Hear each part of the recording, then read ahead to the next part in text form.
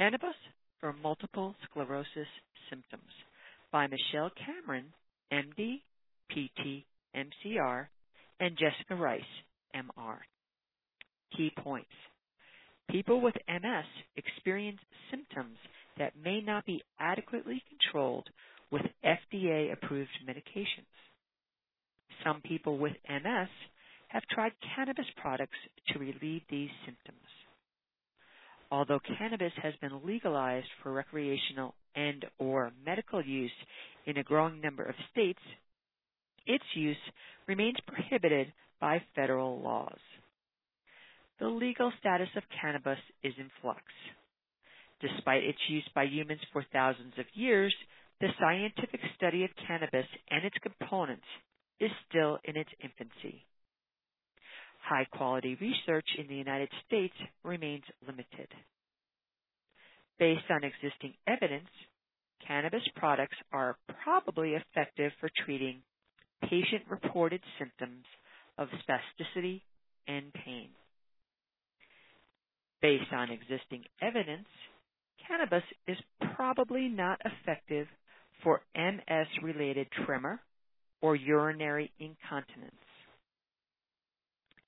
People with MS should be aware of potential adverse effects of cannabis products, including new or worsening cognitive symptoms, psychosis, tolerance and dependence, as well as drug-drug interactions.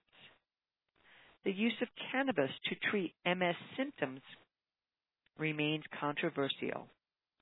Patients are encouraged to discuss these issues with their healthcare providers. Introduction. Multiple sclerosis, or MS, is a disease that affects the central nervous system, which includes the brain, spinal cord, and optic nerves. MS involves an abnormal response of the body's immune system, which is directed against the person's own central nervous system. The immune system targets myelin, a substance that surrounds and insulates nerves. Damaged myelin then forms scars or sclerosis, giving the disease its name. And these scars are thought to be responsible for most of the wide-ranging symptoms that people with MS experience. Various FDA-approved medications can help reduce the frequency of MS relapses, slow progression of disability from MS, and relieve symptoms of MS. But none of these medications are completely effective. Many people continue to experience relapses, progression, and symptoms from their MS. It is now becoming more common for some people to use cannabis, marijuana, to try to alleviate their MS symptoms. A survey of people with MS published in 2017 found that 47% of respondents have considered using cannabis to treat their MS symptoms. 26% had used cannabis for their MS symptoms. 20% have spoken with their physician about using cannabis, and 16% are currently using cannabis. Although people have used cannabis for thousands of years, systematic study of the compounds in cannabis as therapeutic treatment has only occurred in about the last 20 years. This paper provides an overview of the use of cannabis for treating symptoms caused by multiple sclerosis. Although some very preliminary research suggests that cannabis may also affect the immune system and thus impact the immune attacks of MS, this research is not discussed in this paper. Currently, cannabis is federally prohibited under the Controlled Substances Act of 1970. Under this act, drugs are placed into one of 5 categories, Schedules 1 to 5, based on their perceived medical usefulness and potential for abuse, and cannabis is Schedule 1. The Drug Enforcement Administration is responsible for enforcing the Controlled Substances Act and can initiate proceedings to change a drug schedule and or remove any drug from a specific schedule. Cannabis and cannabinoids. Cannabis sativa is a plant native to Central Asia. There are many types of chemical compounds in cannabis. The best understood of these are terpenoids, aroma chemicals found in many plants, which are responsible for the unique smell of cannabis. Flavonoids are a large family of compounds found as part of pigments in most plants. Flavonoids may impact cell signaling cascades and thus immune responses. Cannabinoids are chemicals that bind to cannabinoid receptors in the body and alter the release of neurotransmitter in the brain. Phytocannabinoids are cannabinoids found in plants.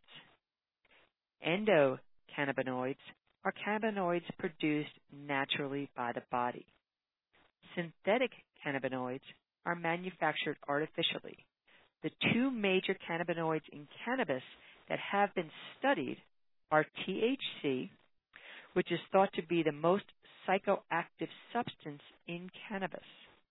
The concentration of THC in cannabis varies and can be anywhere from 1% to 24%. However, higher potency cannabis exists. CBD is the major non-psychotropic cannabinoid found in cannabis. The concentration of CBD in cannabis is typically less than 1%, but many strains have higher CBD concentrations. There are many different strains of cannabis that have different concentrations and proportions of THC and CBD. Typical products in dispensaries have high THC to CBD ratios, up to 20 to 1. But with the growing interest in CBD products, cannabis products with high CBD to THC ratios are now available. The endocannabinoid system. The human body produces its own cannabinoids called endocannabinoids and has receptors for these chemicals. The exact function of endocannabinoids is still being studied, but they appear to have endorphin-like effects lasting minutes and may play a role in the runner's high experience after exercise. The cannabinoid receptors in the body fit like a lock and key with the endocannabinoids produced naturally in the body and also with the THC, CBD, and other cannabinoids in cannabis and in synthetic cannabinoid products. Two of the cannabinoids receptors identified, CB1 and CB2, are the subject of ongoing research. CB1 are the cannabinoid receptors located primarily in the central nervous system, especially with the cerebellum, basal ganglia, hippocampus, cerebral cortex, and spinal cord, as well as on peripheral nerves. Activation of CB1 receptors is thought to be responsible for the symptomatic effects of cannabis use. CB2 are cannabinoid receptors located primarily on cells of the immune system. Current cannabinoid formulations. Singular molecule synthetic pharmaceuticals available by prescription in the U.S. for specific conditions.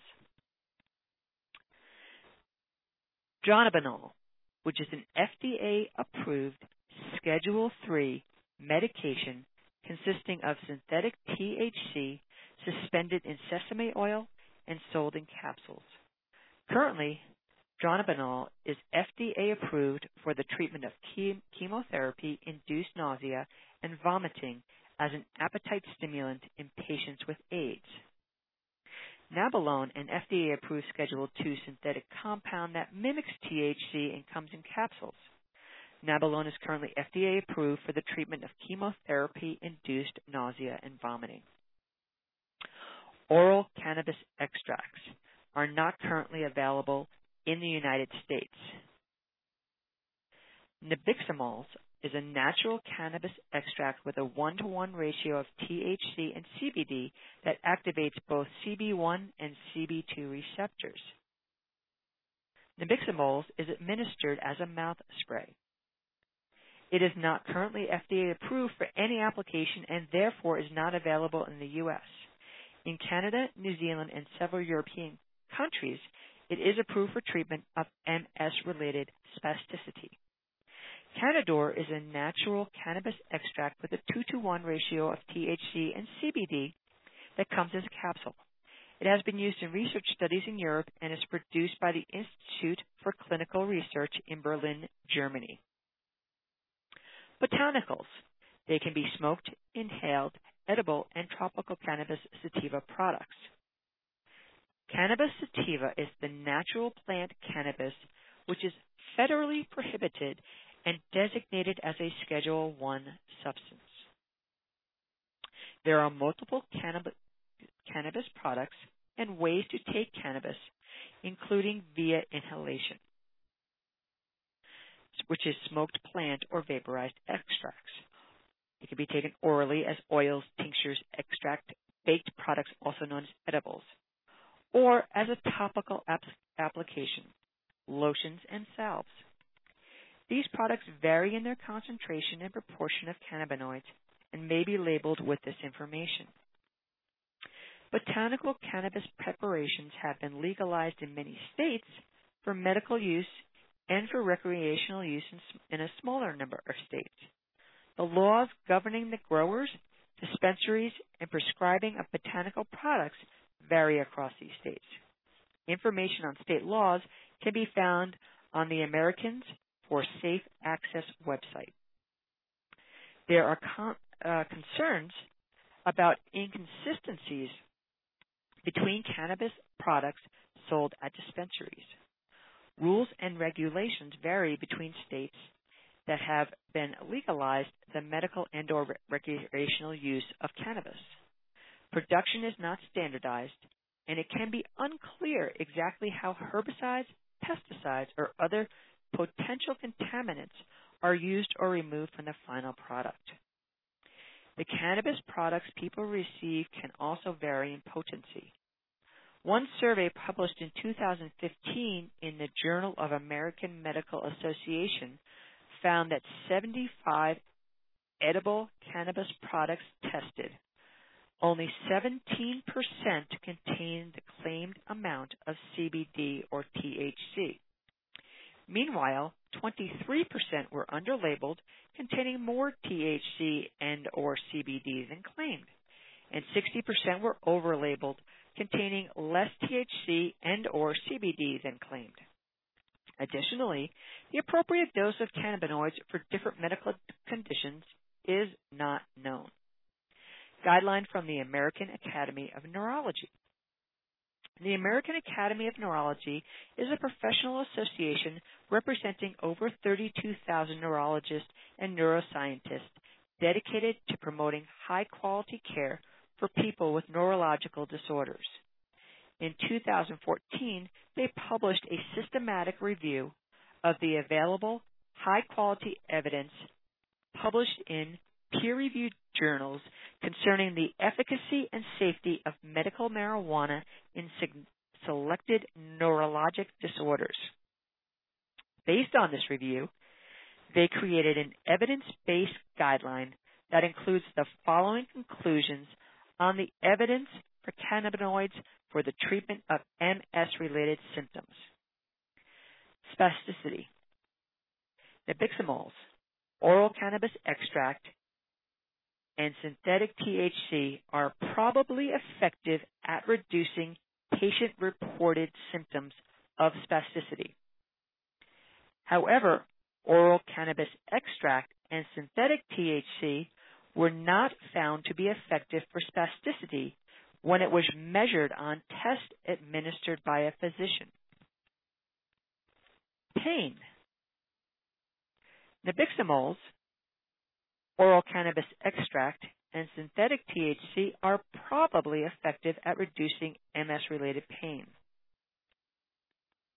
MS-related tremor. Nabiximols, OCE, and synthetic THC were not found to be effective for MS-related tremor. Urinary symptoms. Nabiximols was found to be probably effective for urinary frequency, but not effective for bladder incontinence. Smoked cannabis. Research studies have not produced enough evidence to assess the safety or effectiveness of smoked cannabis for treating MS symptoms, including spasticity, pain, balance, posture, and cognition changes. The long-term safety of marijuana use for MS symptom management is not yet known. Evidence supporting the use of cannabis to treat symptoms of MS. Cannabis has been studied for many uses in many different conditions. This section focuses on the evidence about cannabis to treat symptoms commonly experienced by people with MS. This is not a comprehensive review of all studies that have been conducted, but highlights the largest and highest quality studies. Spasticity. Spasticity that causes muscle spasms and stiffness is common in people with MS. Over 85% of people with MS have some spasticity. 50% have at least mild spasticity, and up to 17% have severe spasticity. Although several medications can be used to treat spasticity, they may not be completely effective, and their use or dose may be limited by side effects. The CAMS, Cannabinoids in MS study, is the largest randomized controlled trial to date to examine the effectiveness of cannabis on MS symptoms. In this study, 630 people with MS from 33 centers in the United Kingdom were assigned to receive dronabinol, Canador, or placebo twice daily for 15 weeks. Although there was no significant difference between groups in changes in physician-administered test of spasticity, those taking either of cannabis products reported significantly greater improvements in spasticity, spasms, and sleep compared to those taking the placebo. There were no significant changes in tremor or bladder symptoms in any of the groups.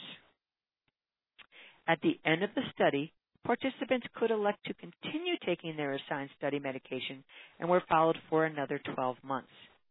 At that time, they found that those taking dronabinol had a small improvement on the physician-administered test of spasticity, the Ashworth scale. But this was not seen in the Canador or placebo group. No other measures were administered. The explanations for these findings is unclear. The MUSIC trial, MS and Abstract of Cannabis, in 2012, also examined patients' perceptions of changes in muscle stiffness. In this study, 279 people with MS took either Canador or placebo for 12 weeks. People taking cannabis extract had almost twice as much relief from muscle stiffness as those taking placebo at both 4 and 8 weeks. They also had improvements in spasms and sleep. Studies have also looked at the effect of nabiximols on spasticity. In two similar studies, one study with 160 people and another with 189 people, the groups using Nabiximols had statistically significantly greater improvement in self-reported spasticity compared to those using placebo, but there were no significant improvements in other symptoms, including pain or urinary symptoms. Next, a study with 337 patients found that nabiximols improved self-reported spasticity more than placebo, and that the response in the first 4 weeks tended to predict the ongoing response for the entire 15-week study. Finally, a two-part study in 2011 looked at the effect of nabiximols on patient-rated spasticity. First, 572 people with MS-related spasticity that was not relieved by medications were treated with either nabiximols or placebo for 4 weeks. Those in the nabiximols group who had at least a 20% reduction in spasticity went on to the second part of the study. This group of 241 individuals was assigned to use either nabiximols or placebo for 12 weeks. The group taking nabiximols had significantly improved self-reported spasticity. Overall, as of 2015, systematic review, there have been 11 randomized studies with a total of 2,138 patients comparing the effect of cannabinoids of any type with placebo on spasticity related to MS. Although the specific details of the study vary, most studies suggest that cannabinoids are associated with improvements in self-reported spasticity. But the improvements in objectively measured spasticity generally do not reach statistical significance. MS-related pain. Pain is a complex phenomenon involving many different chemicals, neurotransmitters, and receptors. Pain is a common symptom of MS, affecting around 2/3 of people with MS. People with MS can experience many different types of pain, including headache, 43%, nerve pain in their arms or legs, 26%, back pain, 20%, painful spasms, 15%, and neuralgia, 3.8%. Most pain experienced by people with MS is central neuropathic pain, pain caused from damage to the central nervous system or pain from spasms. The role of cannabis in pain relief is complex and not well understood. Some evidence suggests that CB1 receptors in the brain and peripheral nerves plays a role in modulating and processing pain. Cannabis may also decrease pain by decreasing inflammation. Several studies have looked at the effect of cannabis on neuropathic pain in people with MS. One study lasting 4 weeks in 64 people with MS found a 41% decrease in mean pain intensity in the group taking nabiximols, compared to a 22% decrease in pain in the group taking the placebo. Similar effects in pain were found in 2 additional studies, one with 630 people and the other with 279 people, comparing the effects of oral cannabinoids with placebo. In addition, a recent small study with 15 people with MS with neuropathic pain found that adding nabilone to gabapentin was effective and well tolerated for MS-related neuropathic pain. Fewer studies have examined the effectiveness of inhaled cannabis on pain, and none of these have been carried out in people with MS. 2 studies comparing the effectiveness of inhaled cannabis with placebo for neuropathic pain due to peripheral neuropathy or neurologic conditions found that neuropathic pain was reduced more in the group using inhaled cannabis when compared to the placebo group. In 2011, systematic review of randomized controlled trials performed before 2010 examined that effects of cannabinoids on any type on chronic non-cancer pain including but not limited to pain from MS. In 15 of the 18 studies, the cannabinoids provided at least modest pain relief. A 2015 update by the same authors that evaluated 11 additional studies performed between 2010 and 2014 found that 7 of these 11 studies also showed that cannabinoids were more effective than placebo. Adverse effects and safety of cannabis. Cannabis can have a range of adverse effects. These may vary depending upon the product and the individual, how much cannabis the person uses, what type of proportions of cannabinoids the product contains, and how it is taken, smoked, eaten, etc., as well as the person's sensitivity and tolerance, other medications that are taken, and other factors can all impact the adverse effect a person may experience. The following is a discussion of some of the better understood and more common adverse effects of cannabis. This is not a comprehensive list and does not include the less common adverse effects of cannabis or those less clearly associated with cannabis itself. There is ongoing research to better understand the short and long-term effects and safety of cannabis use. The COMPASS trial, Cannabis for the Management of Pain, Assessment of Safety Study. It is the only study focused on examining the safety of cannabis. In this study, 215 Canadian patients with chronic pain were given a standardized herbal cannabis product, and 216 patients with chronic pain who were not cannabis users served as controls. A variety of serious and non-serious adverse effects occurred in both groups, but none of the serious adverse effects were considered to be probably or likely related to cannabis, and there were not significantly more serious adverse events in one group than in the other. However, there were significantly more non-serious adverse events in the cannabis group than in the non-user group, particularly events causing neurologic, psychiatric, or respiratory symptoms. The most common non-serious adverse events in the cannabis group were headache, nasopharyngitis, nausea, somnolence, dizziness, upper respiratory tract infection, vomiting, and cough. Some other adverse events were less common but were felt to be certainly very likely related to cannabis, including amnesia, euphoric mood, sweating, paranoia.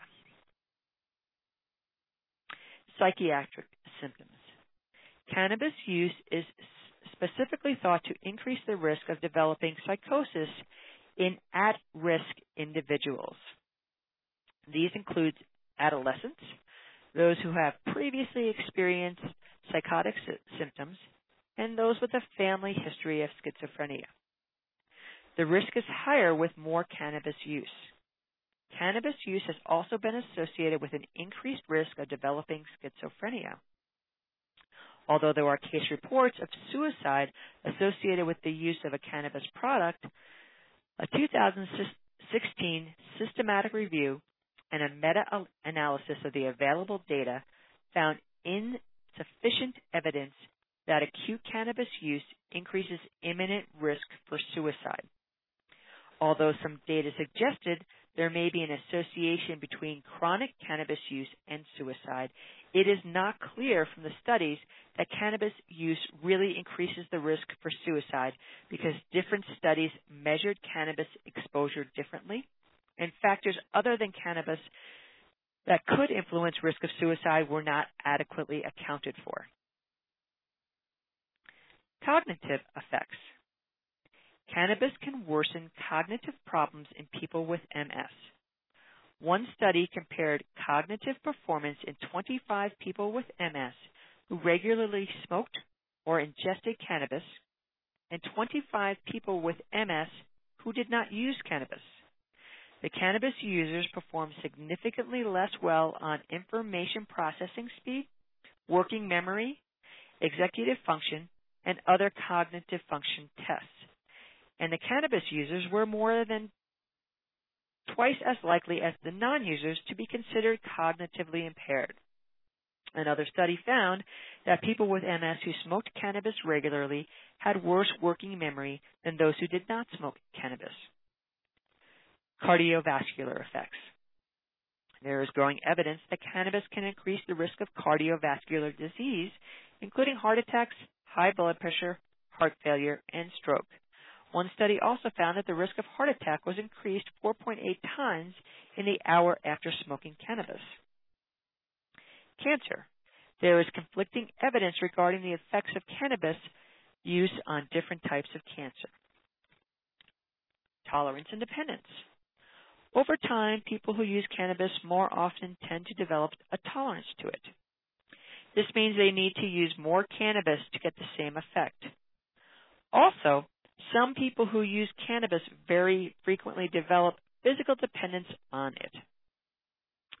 Physical dependence means that a person who stops using cannabis has withdrawal symptoms. These symptoms can include irritability, insomnia, hot flashes, restlessness, nausea, and cramping. Cannabis withdrawal symptoms are usually mild and resolve after a few days, but in chronic heavy users, withdrawal symptoms can be more intense. Cannabinoids are stored in a person's fat and leave the body slowly. Therefore, a person who suddenly stops using cannabis generally does not have sudden severe withdrawal because the level of cannabinoids in the blood decreases gradually as the fat stores get used up. Cannabis withdrawal symptoms was added to the DSM-V for the first time in 2013. About 9% of people who use cannabis develop physical dependence. This rate of physical dependence is lower than with tobacco, which is 67.5%, alcohol, which is 22.7%, or cocaine, which is 20.9%. Overdose. A lethal dose of marijuana is thought to be 1,500 pounds smoked in 15 minutes, an essentially impossible feat. So, in effect, there is no risk of death directly related to smoking cannabis plant. Opioids can cause death because there are opioid receptors in the brainstem, an area that controls breathing, and an excessive opioid dose can cause respiratory depression. There are no cannabinoid receptors in the brainstem, so this does not happen with cannabinoids. However, there are now highly concentrated cannabis products that have been associated with death, generally from injuries sustained while intoxicated. Cannabis can interact with a person's prescription and non-prescription medications. Specific enzymes in the livers help to break down THC and CBD. THC and CBD can also affect how quickly or effectively liver enzymes process medications. Conclusions. The medical use of cannabis remains controversial.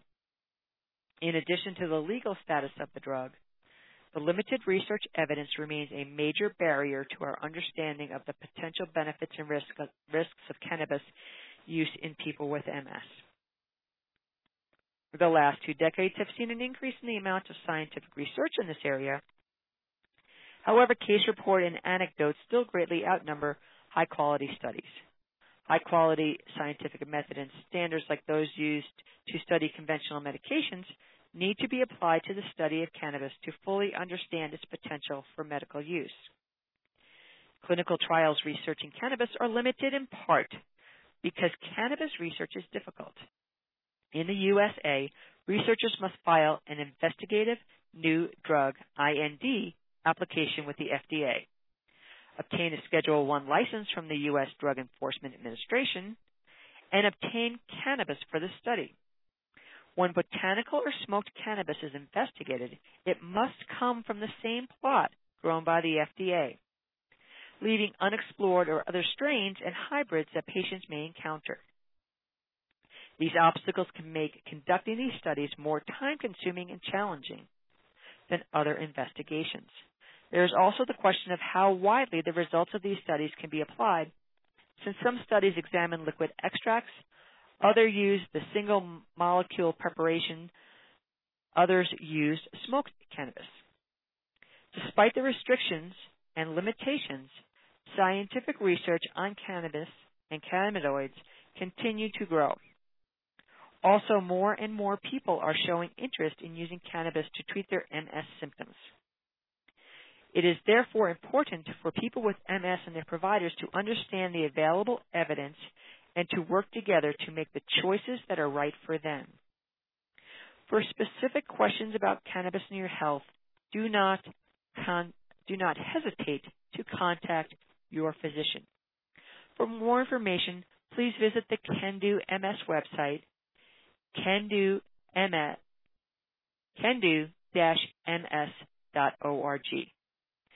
Thank you very much.